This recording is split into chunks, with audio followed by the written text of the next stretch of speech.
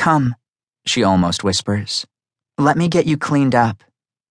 Right, I echo her sentiments as I help Huron to her feet.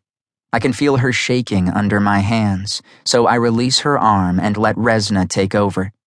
I watch as Resna puts on latex gloves and washes the cuts with soap and water with the same patience a veterinarian would care for a wounded puppy. And I shudder when Huron winces from the pain of the hydrogen peroxide bubbling on the broken flesh. But soon her cuts look cleaner. As Resna works in silence, I have to ask the question on both of our minds. What made you want to cut yourself here? Huron doesn't raise her head to look at me. She stands over the sink motionless until she wills the words to fill the air.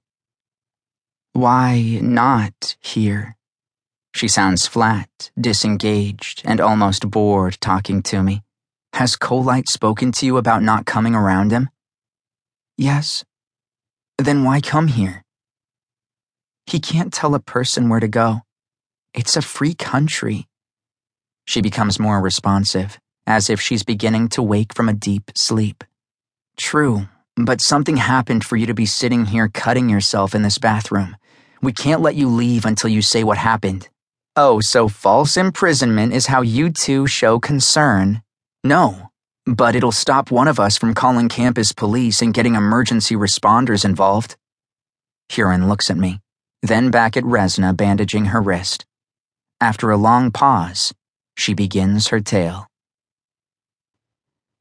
Huron, I wasn't going to come to the masquerade party, but everywhere I looked it seemed like I needed to be there. There were email notices, flyers at the bus stop, and even students talking about it in each of my classes. It seemed logical to get a costume and try to come and have a good time. The girl beside me interjects. Did you come with any friends? No, I probably should have. Then I wouldn't have gotten frightened in the foyer. I'm not an agoraphobic or anything. I felt myself beginning to dread people looking at me, and the more I tried to contain the fear of being laughed at or humiliated, the worse it got. So you came in here? Pretend Gandhi asks before they walk me back into the den. I push some of the jackets over so I can sit on a small section of the sofa. Yes, I came in and banged my head against the wall at first. My head throbbed for a moment, but when that diminished, I knew I needed something that would last longer. The pain had to last longer than the fear, so I could get a grip on it. I continued talking as my fingers itched to feel a cool blade. I reached into my pocket and cupped the handle of my knife. I took my pocket knife out of my pocket and headed for the bathroom. I chose the sharp, serrated knife over the smooth one because serrations make jagged, rough cuts that hurt and bleed the most.